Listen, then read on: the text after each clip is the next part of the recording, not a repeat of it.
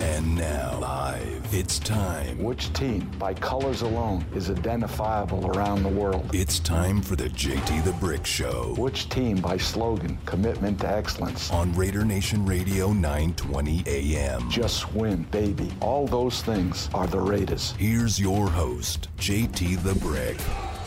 Out of the gate, JT with you. I hope you're having a great day. Love that you're here at noon Pacific, 3 Eastern on the Raiders mobile app. If you're listening in Vegas on Raider Nation Radio, 920 a.m. or at lvsportsnetwork.com. Always appreciate it. Appreciate all of our partners, and we'd like you to do business with them as we continue to grow the show. Banner year for us with downloads, people listening, all of the partners we have in this noon to 2 time slot, and we're trying to make it even better this year. Feels like a new year, but we're already into February. The Super Bowl right around the corner. Looks like we'll be broadcasting from the Super Bowl off of Radio Row, which I'm excited about, to get back to L.A. I lived in L.A., Sherman Oaks, in the Valley for 10 years in between my stints here in Vegas when I moved back here in 2009. So got a lot of friends out in L.A. Hopefully the weather will be great. We'll give you some good programming with Hall of Famers, Raider legends, and we'll see what that looks like here when we have more details coming up on it. Same story today. I'm talking about the AFC and the NFC championship game with our guest, and we're waiting for Raider news when it becomes relevant. The news is Todd Bowles in Vegas today for the Raiders interview tomorrow, and the fact that Todd Bowles is a very respected coach in this league, part of the World Championship staff of last year of the Buccaneers, former head coach of the Jets, former longtime coordinator in the league, and he's next up for the interview. I don't know. I'm not privy to anything, if he's higher up than Rich Bisaccia or not, where he is, who's coming in next, the Jim Harbaugh rumors. I am in a wait back and sit approach to all of this. I've been doing this 23 years with the team, and I've seen a lot of coaches get hired, a lot. And sometimes it's the last coach you expect. Other times it's obvious, and you just sit back. I'm talking Dennis Allen, Lane Kiffin, Norv Turner, Art Shell, all the coaches that I've seen since I've been with the Silver and Black, all of them, and there's always a different story behind everybody. You know what Rich Bisaccia means to us and me, interviewing him all year long, think nothing but the best for him. So there's a lot going on. And I think the Raiders are doing a very nice job interviewing candidates when it comes to the GM position. Some are getting interviews because they want to see these gentlemen and what they bring to the table if they're going to be competitors with them down the road. You like to get someone in your building. You want to talk to these individuals to see where they're at, learn something about them if they go back to their current team or go to another team. Ian Rappaport an hour ago said the Raiders recently conducted a pair of GM interviews. They spoke with Falcons national scout and former Titans GM Rustin Webster, sources said, and they interviewed Steelers pro scouting coordinator Brandon Hunt, courtesy of Tom Pelissero. Don't have much to add on that. They're interviewing people. They're getting them into Vegas. They're either getting them there to show them the facility, what they've done, and obviously interview them and try to get knowledge from them as they make the ultimate decision. So this is, I can't generate any phone calls because the Raiders interviewed a national scout from the Falcons and Titans. That's really not going to move the needle in 2 hours, and I like to move the needle. What we can do is we could talk about the ability of Todd Bowles to be considered for the head coaching position and what that means. And I listen to Clay in the morning. I listen to Vinny, Q, when I'm driving around. And every Raider fan in all these different time slots have different opinions. They have differing opinions about not touching the defense, touching the offense, getting an offensive head coach or not. And as I told you, and I think I nailed it a couple of weeks ago after Mike Mayock was let go, that this is going to be very complicated. This is a very complicated couple of weeks at the Intermountain Healthcare Performance Center because Mark Davis wants to get it right. He always wants to get it right. But this is the biggest decisions that he's making since he's been the owner, because John Gruden was hired to take a lot of those decisions and make them on his own. John Gruden was going to take the players. He was going to coach them up. He was going to cut them. He was going to keep them. He was going to recommend to sign them long term. He had a lot of control. And Mike Mayock and him were a team. Now they don't have that team together anymore. So they're trying to bridge the new team and figure out how a new GM could work with the current coach and Rich Bisaccia, or if there's another coach and it's very complicated. On top of the fact that the Raiders have a lot of contracts that they got to figure out going forward, including the quarterback. And they have a lot of players that they have to decide if they're going to give them short-term deals, if they're going to keep them around, or just say goodbye to them. Then they got to get to the Senior Bowl. Then they got to scout players in college. Then they got to do all these things and get ready for the draft. It is fast-moving, and everybody's taking it very seriously. So if you want to add anything on the potential, it's a definite done deal interview that they're having with Todd Bowles and what you believe is a real big deal here or not. So that's interesting at this point. You have to look at everything that's happening here and say to yourself, I like this, I'm confused, this makes sense, this doesn't make sense. Whatever you believe is a real deal or not, you're going to have to cut through this. You're going to have to cut through this and figure out if you like this or not. And look, there's a lot of guys who want to come to Vegas for interviews. The Jim Harbaugh news, there's not much to add to it other than speculation.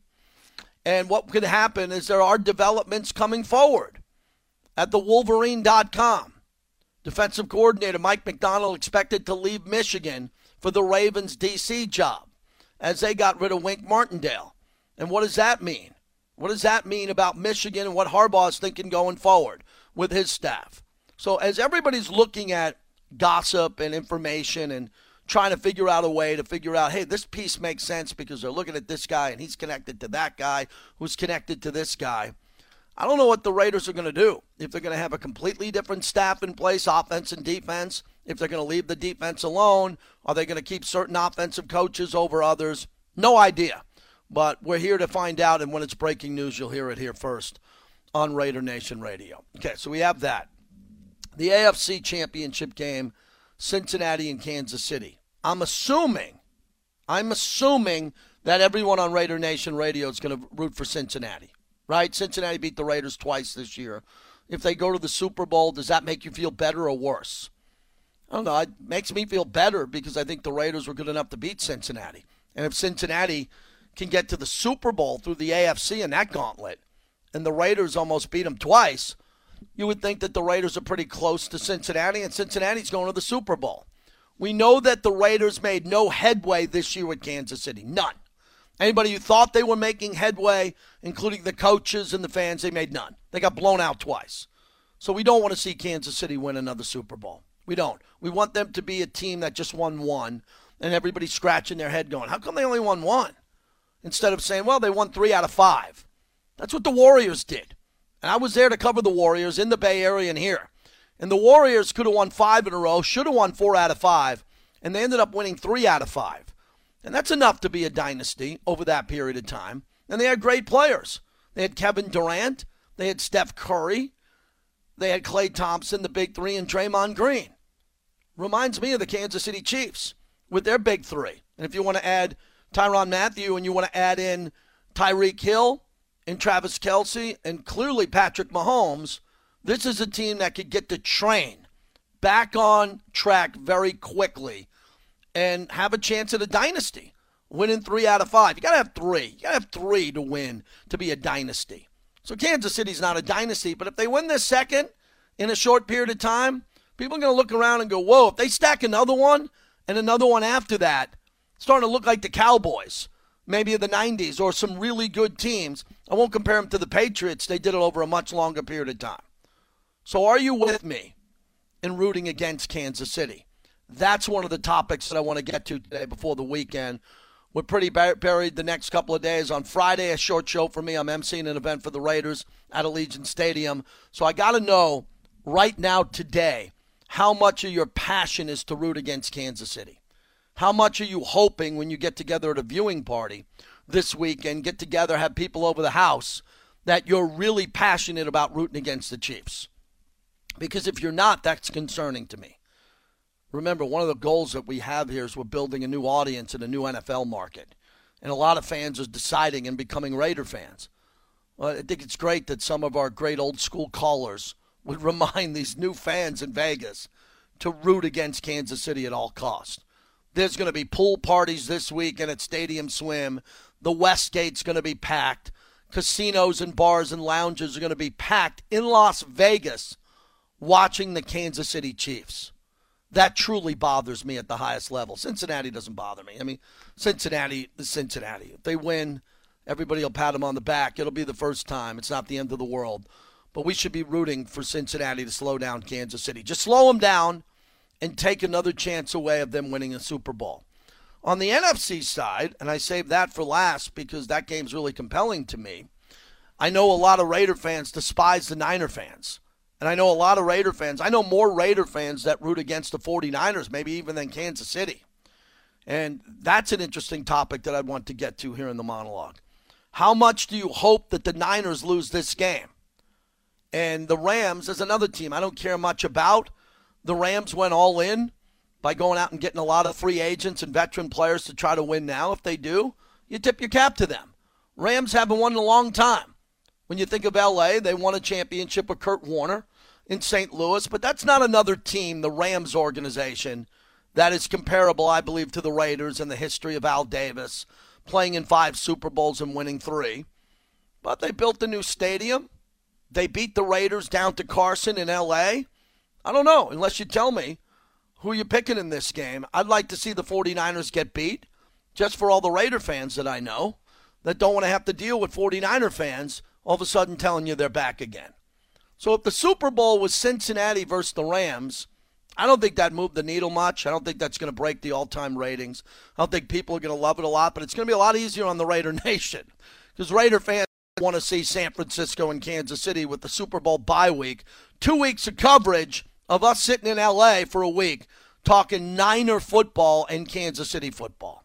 You got me there? Am I on to something or not? 702-365-9200. All right, the other topic I want to get into the monologue here is David Ortiz getting inducted into the Baseball Hall of Fame. He was the lone player elected last night. I was on the radio last night, and it was nuts. It was nuts. He was elected with 77.9% of the vote in his first year in eligibility. The notable players not inducted in their last year of eligibility included Roger Clemens, Curt Schilling, and Barry Bonds. Players are elected by eligible members of the Baseball Writers Association of America, and they have to be named on 75% of the ballots in order to receive a spot in the Hall of Fame. So I did this show last night. I'm all prepped up. And I'm just going to give you my opinion on this because you should all have an opinion on this. This is our oldest sport, America's pastime, baseball. I would say 99% of the people listening to me now played Little League, have a baseball team, coach T-ball. You know baseball. I know you know baseball, and Las Vegas, where I'm based, is a very big baseball town. So here's where I stand on this. The Baseball Hall of Fame is the most difficult Hall of Fame to get into. They have the strictest requirements. And there are bad guys in the Hall of Fame who are involved in domestic violence and did some bad things over the years. But it's the job of the Baseball Writers Association of America to keep players out. This is not the Hall of Very, Very Good. It's the Hall of Fame. And a lot of people now are getting tripped up by the word fame. Is the Hall of Fame a museum? Well, yeah, part of it's a museum. But you can't get into the museum as a player unless you're great. You can't be very, very good. So guys like Dale Murphy and Steve Garvey and great players are not in the Hall of Fame because for whatever reason, they're the guy. They're the guy that's close but can't get in. And those are the people that we should be debating. But what's happened over the last 20 years is we're debating the steroid era of baseball and who cheated or not. Because cheating in baseball has everything to do with the Hall of Fame. If you didn't cheat in baseball, there's a really, really damn good chance you're not getting into the Hall of Fame. If you don't put up Hall of Fame numbers and you're not a Hall of Famer, the only rational way for some of these guys to get into the Hall of Fame was cheating. That's it. So when I look at guys who were, backup second basemen in the minor leagues in AA ball, and they took steroids or performance-enhancing drugs to get out of minor leagues, to get into the major leagues and maybe make a contract and achieve their goals, I look at that player differently than a player who was very good but then took performance-enhancing drugs and became a Hall of Famer. And that's exactly the case of Barry Bonds. Barry Bonds would have been a Hall of Famer if he didn't inject performance-enhancing drugs, if he didn't get involved with Balco, if he didn't get involved with the clear and the cream, everything that we all agree he was a part of. No one's sitting here debating like they are with David Ortiz, who was on the Mitchell report and didn't fail a steroid test. You couldn't connect him directly to a steroid dealer or a dirty clubhouse. It wasn't easy to connect the dots. You really had to connect the dots. Mark McGwire, it was very easy, and then he finally admitted it. A-Rod got thrown out of baseball, lied to Katie Couric on 60 Minutes, finally admitted it. But Barry Bonds never admitted it. And everybody knew he cheated. And the reason why Bonds never admitted it was very simple. He knew if he admitted it, he'd be out. Right? So Pete Rose, my good friend for decades, did not admit to gambling on baseball because he knew if he did, he denied. He knew once he admitted it, he'd never get in. And then finally he admitted it. He tied it to a book. He made some mistakes along the way, and he knew he was done. That's why people don't get the story, and I know it well.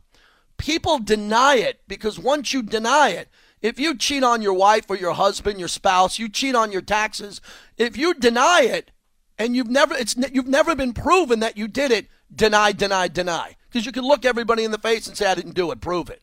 And if they can't prove it, you're done. It was very easy to prove that Barry Bonds abused performance-enhancing drugs. He had the most to gain. Everybody else is also missing that fact. Everybody who says, well, Bonds would have been a Hall of Famer without it, that's not part of the conversation. He did it. So it's not without it.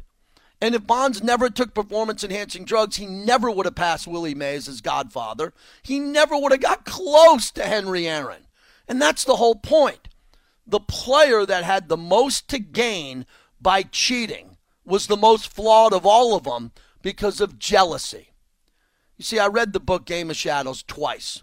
Some people haven't read it once. And it breaks down everything about the steroid era and cheating, including Bonds.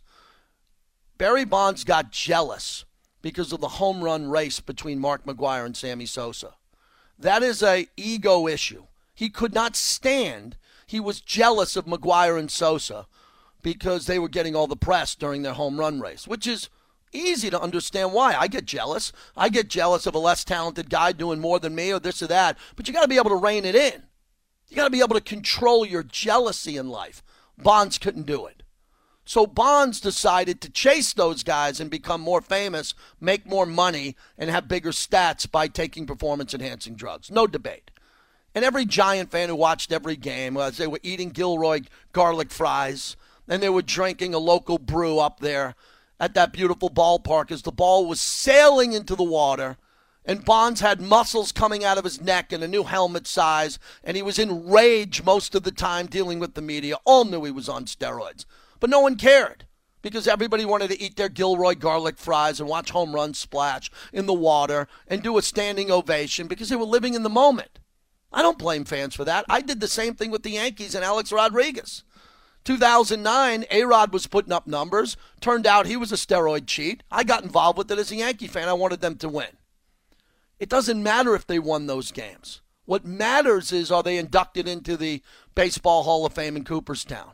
And the writers are aware of this because you got to be a 10-year writer to gain that notoriety to have a vote. And most of those voters are very smart. They're educated on the history of the game. And their job is to keep people out who are not Hall of Famers, not let people in because they think the museum needs a new exhibit. It's not about that. So people are debating today, well, it's a museum. They should have it there. Well, they do. It is a museum. They have Pete Rose's bat. He's not allowed in the Hall of Fame as a player. So to sum this up again, this is a massive topic in sports radio. It really is one of the biggest. You could tie Pete Rose, Barry Bonds, Clemens. Curt Schilling fell prey to Twitter and politics. I explained this last night on my show. I've known a lot of good people over the last 5 or 6 years, really good people that became deranged politically because of COVID, the switch from one president to another, Fox News, MSNBC, whatever it is, they became lunatics. Their lives were changed by social media and television to the fact that they became someone they were not. And that's what happened to Curt Schilling. He got triggered with politics, started tweeting a whole bunch of stuff, and the baseball writers were like, this guy's nuts. I think he's a Hall of Famer. So to wrap up this topic, I'll say this. No one gets into the Hall of Fame who cheated unless you get Pete Rose in first. Pete's apologized the longest. He never bet as a player. He'd only go in as a player, not a manager. He did everything wrong. He broke the cardinal rule, which is gambling. As a manager, again, not a player, he's not in. The steroid guys aren't getting in. That doesn't mean that one or two of the guys could sneak in. Possibly David Ortiz, Mike Piazza, Pudge Rodriguez. Yeah, there's guys in the Hall of Fame that have cheated. But no one cheated more than Barry Bonds. He had the most to gain. He couldn't sit there with 530 home runs, 562. He had to hug his godfather, Willie Mays, at home plate, and he had to make it so uncomfortable for Henry Aaron that Henry Aaron knew he was a cheat. Henry Aaron did it the right way. Henry Aaron started in the Negro Leagues, and Henry Aaron had to put up a video on the scoreboard at then Pac Bell Park congratulating Barry Bonds, something he didn't want to do. Bonds had the most to gain. He was the biggest cheater because he had the most fame, money, and stats to gain, and they're keeping him out of the Hall of Fame. So if you want to forgive everybody and let him in, I got the great answer to all this conundrum. Let them all in. But make sure on their bronze plaque you have a little asterisk. Just a little asterisk on the bottom that any little boy or girl can see. And it explains that they cheated the game, they were involved in steroids, they took performance-enhancing drugs, they gambled, whatever they did, and just put it on their plaque. And then let them in. But baseball's not going to do that. And it's my job to dip the show in reality every day. Barry Bonds is not in the Hall of Fame. He lost his eligibility because it was obvious he stained the game by breaking records he never would have obtained without performance-enhancing drugs. Anybody who can't come to the realization of that fascinates me. You could still want him in. You could have sympathy for him. But that doesn't mean he deserves to get in. Your thoughts on the monologue, 702-365-9200, as we open up the show. And again, your opinion could be completely different than mine on this, and I'll respect the hell out of it. A couple of good guests coming up a little bit later on in the show as we open it up. Let me start off with Dark Side Don in Vegas on 920. Hello, Don. Hey, what's going on, JT? How you doing? I'm doing well. Thanks for calling. All right, first and foremost, if you got to ask a Raider fan who he's cheering for out of the Bengals and the Chiefs, I'm going to question their Raiderdom. It's impossible to not to not be cheering for the Bengals, even if we did lose. That's just impossible. I can't even fathom the imagination of that. This takes me back to when New England and Kansas City was battling it out, and I had people telling me, "Well, I'm going to cheer for the Chiefs because I don't want to see Brady win another ring because of Tuck Rule." I'm pissed about Tuck Rule too, but I don't like the Chiefs, so I'm never going to cheer for the Chiefs. So that's a conundrum in and of itself. I didn't even watch the Super Bowl with Kansas City and the Niners. That's the only Super Bowl in my life that I've never watched. I didn't watch it, didn't pay attention to it, couldn't care less who won. That's in saying that. As far as the Bonds thing, I witnessed it, just like I'm pretty sure most of the callers that's going to call in witnessed it. I think that was an error in football. I agree that era and anybody that gets in or should get in that era should have an asterisk. But, kind of like what I heard on another show, and I agree, you can't take that era away. No. So if you can't take that era away, that era doesn't erase itself out of baseball history. And there are great players that was in that time frame.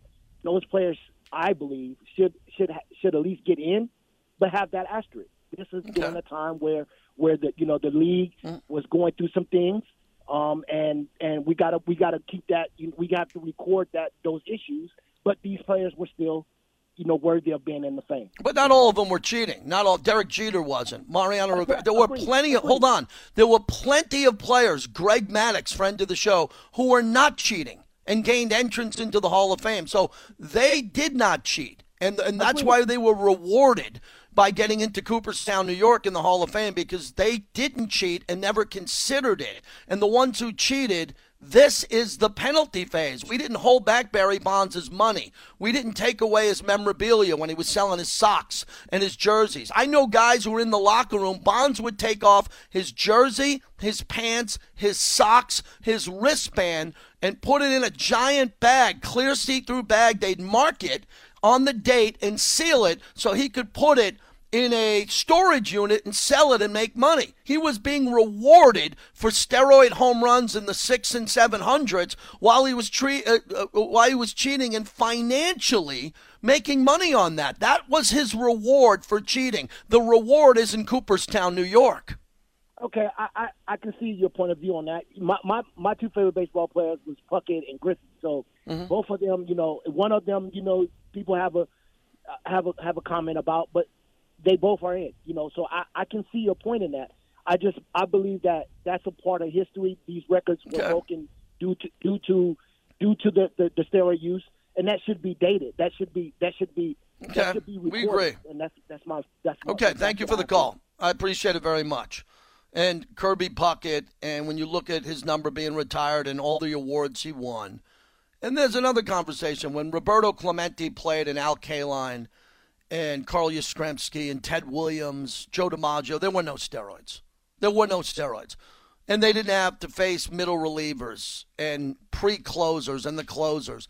And there were different styles and all that. All I'll just leave you on this, and we'll come back and talk about this. 702-365-9200. Imagine being a baseball player in 99, 2000, 2001, going on the road, checking into a hotel in San Diego, locking the door, putting on Do Not Disturb, going into the bathroom, locking the bathroom door, and then opening up your steroids and your needle and injecting the needle into your ass, and then going to the gym and working out and getting bigger and stronger so you could put up better numbers in the hopes of getting into the Hall of Fame. You're not getting rewarded for that by these writers. These writers have traveled on the road. They're in the dugout. They're in the clubhouse. They're not going to do that. They're just not. They're not going to do it. And they made Clemens and they made Bonds wait it out for 10 years. They teased them. They basically said, you're not getting in, but maybe you'll have some hope. And they shut the door on them. And maybe the Veterans Committee down the road will open up the door, or they'll have a new commissioner and baseball will change again. That's the monologue. When we're talking about the Hall of Fame, I like to do it with a Remy Martin cocktail in my hand. Can't do it noon to 2, but on the weekend we can. Remy Martin, team up for excellence. More on the Raiders coaching search. Andrew Brandt will join us. One of the smartest guys I interview once a month. The former Packer executive. On the road to Aaron Rodgers possibly leaving Green Bay. And where could he show up out west?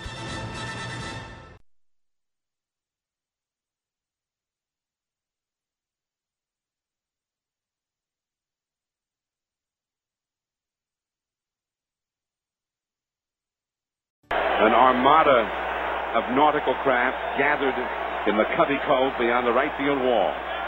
Bonds one home run away from history. And he swings! And there's a long one deep in the right center field. Way back there. It's gone! A home run!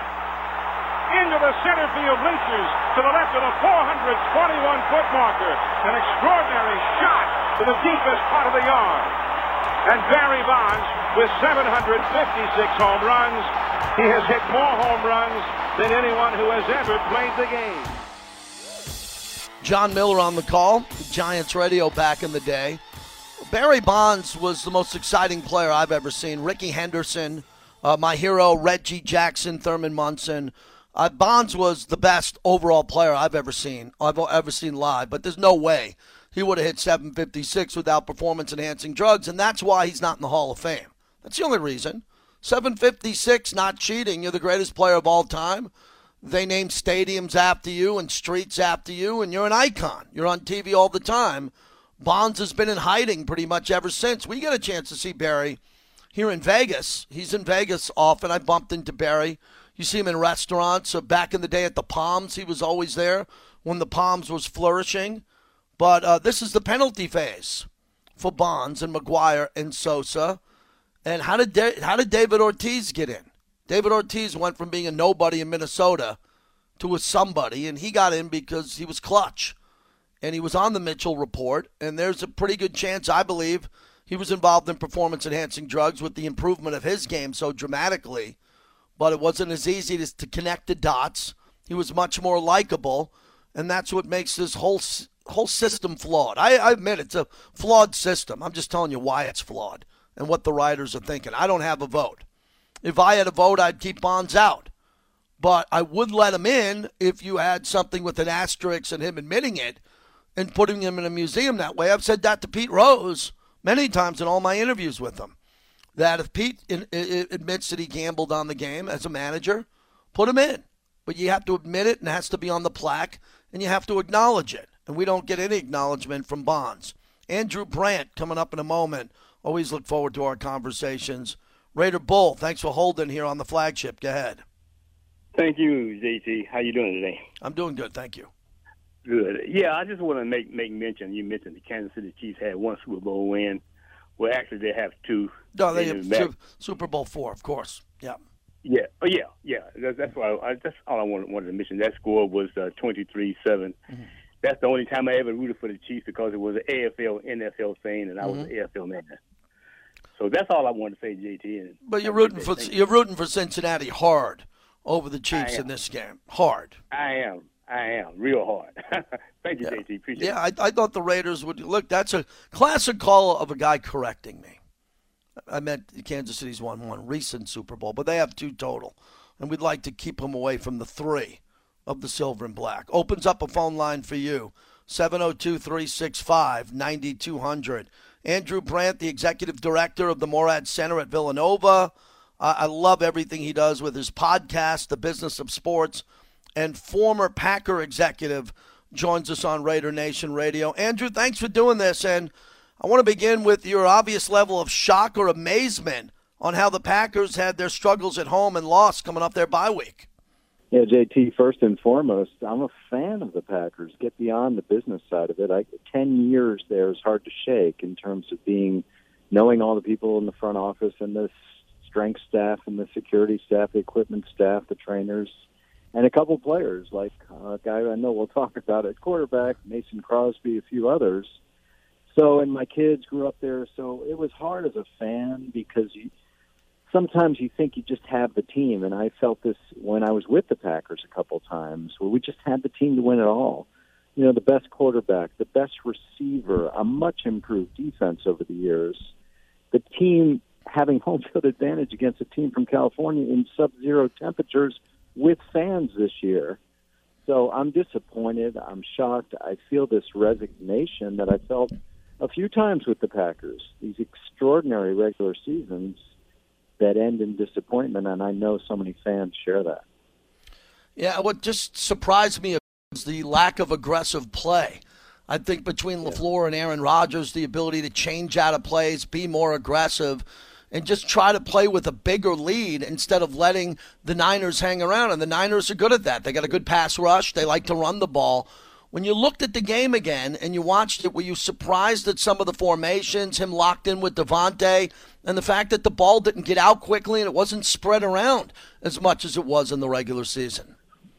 Yeah, it's all confidence, and it just seemed like the confidence got a little tighter during the biggest game because you're going to go to your go-to guys, which are Aaron Jones and, of course, Devontae Adams, and really sprinkled out. And when Mercedes Lewis has been such a rock for this team, I think when he fumbled early, and I know they didn't take advantage of that fumble and for points, but I think it made a difference in psyche in going to players not named Devontae.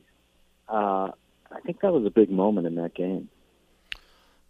Andrew Brandt's our guest. I wanted to talk about being humble. You're a humble guy. You've been very successful. And you know Aaron Rodgers well. He did a lot of media this year, and a lot of people were polarized by him for his vaccination, lack of participation, being immunized, his philosophy, what he said with Joe Rogan. And that would polarize any athlete who did it. Do you believe if he comes back that he has to be more humble in his return? Or he could be as aggressive as he was with the media, talk as much, and have varying political opinions going forward? What do you think the Packer fans want to see from him?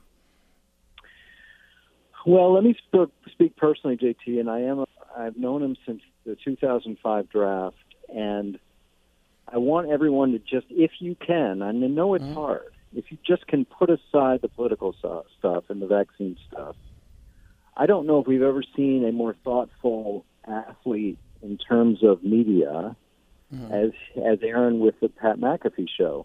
There's nobody that's done that, as far as I can remember, that's had free-flowing, non-timed interviews every week that aren't just press conferences, that really get into the psyche. He's got a book club. He talks about this. He talks about that. If we can just put aside the content of stuff that gets people crazy, and I get it, I'm a fan of the way he's thoughtful, the way he talks about teammates, the way he talks very honestly about his own team, which very few players do. What got him in trouble was veering off into topics that made him seem obviously polarizing, but also, as you said, self-centered. And of course, if I was advising him, I'd say to stay away from that and pick other ways to do that in a team concept. But I don't think, I think we're a forgiving public with sports fans.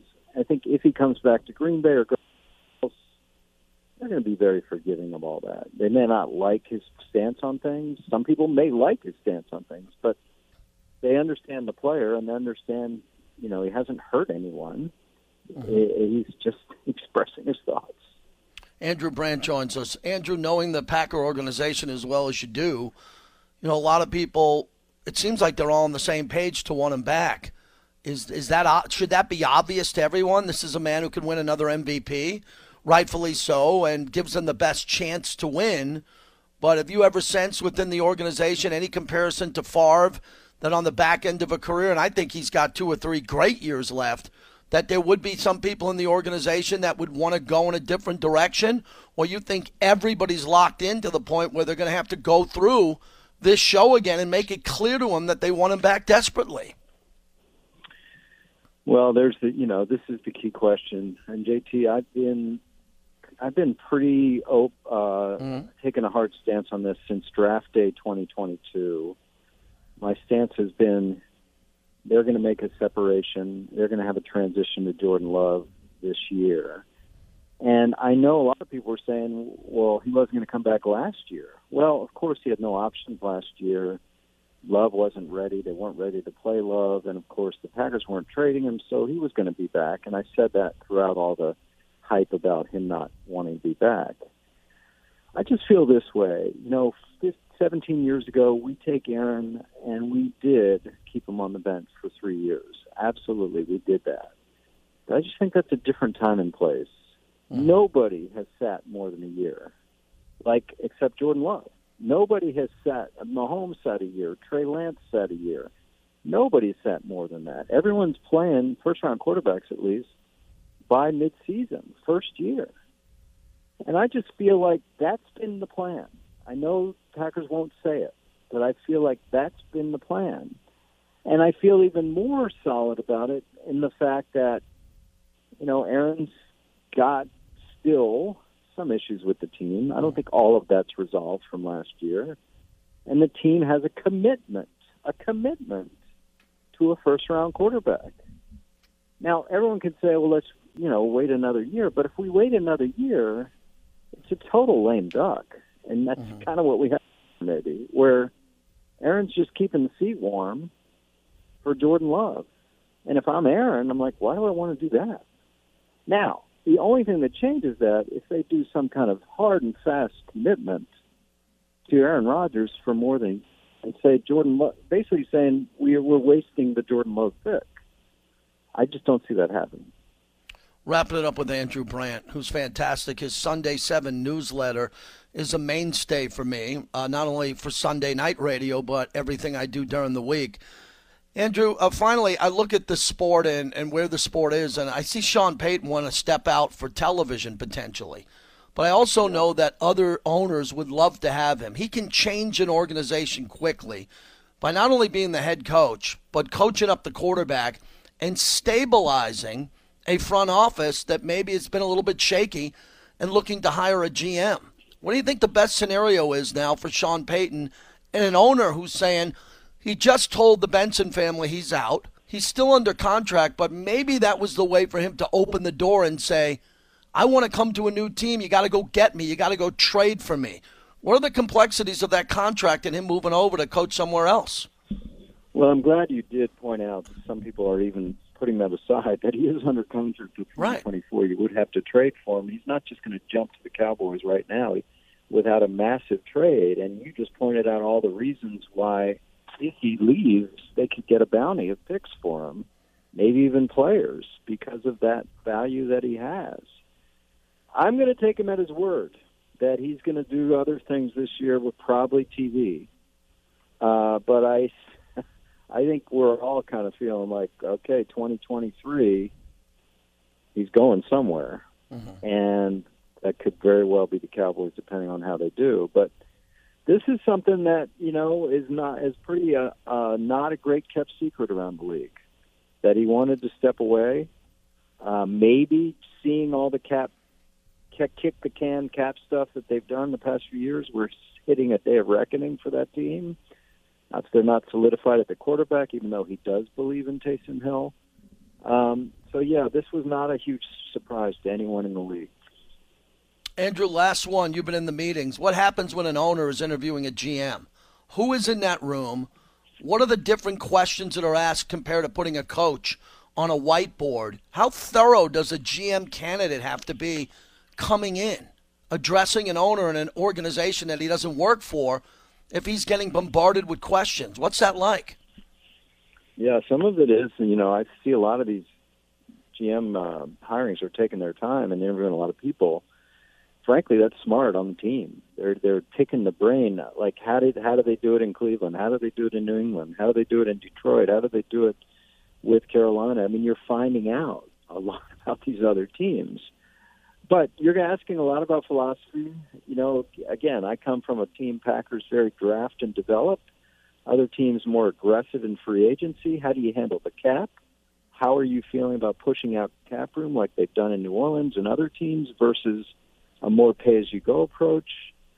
And what has been your track record in terms of bringing in talent, not only with draft picks at the high rounds, but especially the low rounds and free agents?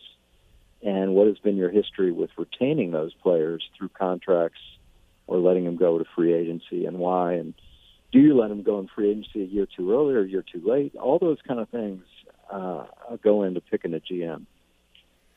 At Andrew Brandt on social media. Fantastic. Look forward to talking to you either before or after the Super Bowl, Andrew. Always appreciate your analysis. All the best to you in the new year here. Thanks, JT. And then, yeah, like you said, I appreciate it. It's at andrew-brandt.com is how you sign up for it. Fantastic. The tweet's going out. There he is, Andrew Brandt, everybody. Fantastic. Sharp mind. Someone can talk on many topics. And he still believes, that bridge is going to happen with Jordan Love from Aaron Rodgers. He doesn't seem to want that.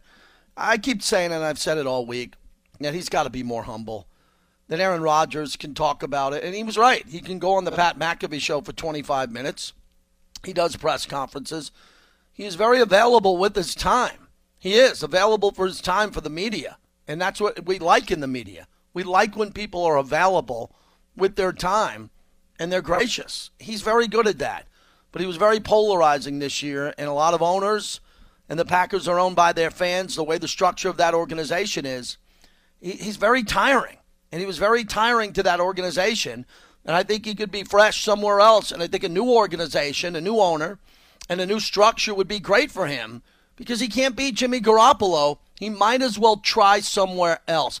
If he goes back there next year, I don't think anybody's going to say, watch out, the Packers are going to the Super Bowl. We've seen this movie too many times. He can't beat Jimmy Garoppolo.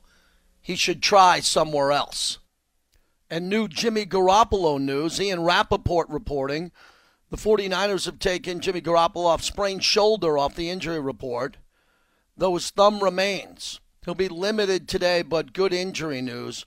Also, the Niners have activated wide receiver Mohamed Sanu from injured reserve.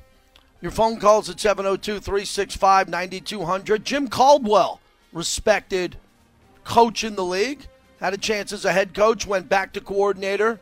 Could he be landing a job real quickly here? The carousel's moving. It's been slower than expected. I think the Raiders and a GM will come together soon.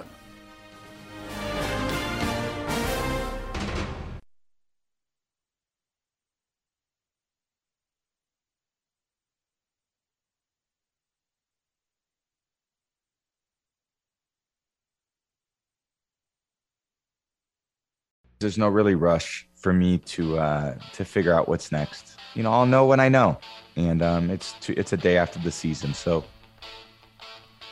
Tom Brady, his decision coming.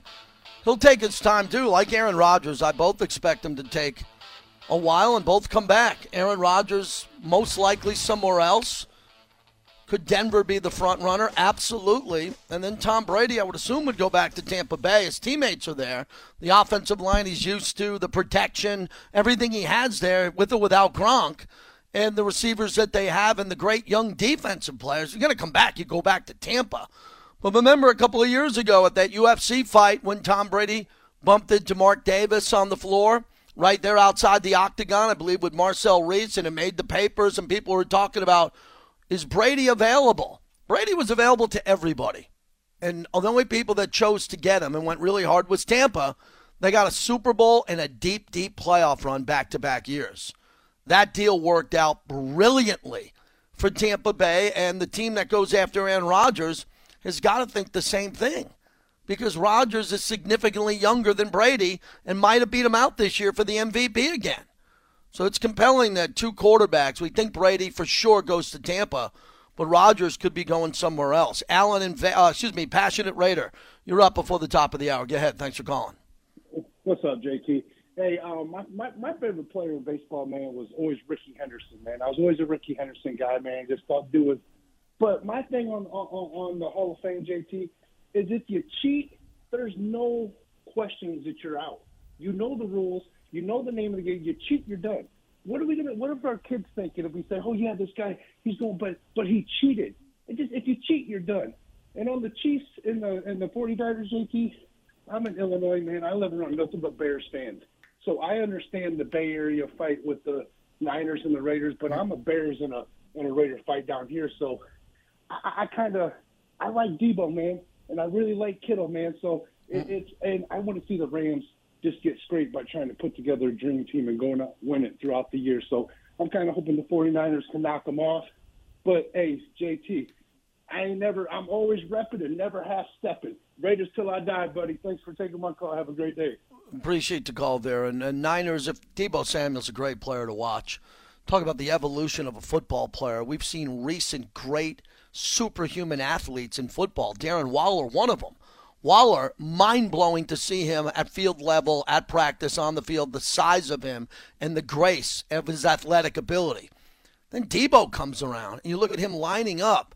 He looks like he's bigger than Leonard Fournette as a running back. He looks like he's as big as Dez Bryant T.O. as a receiver. And he's running some kind of Tyreek Hill stuff that I didn't see a lot of people run.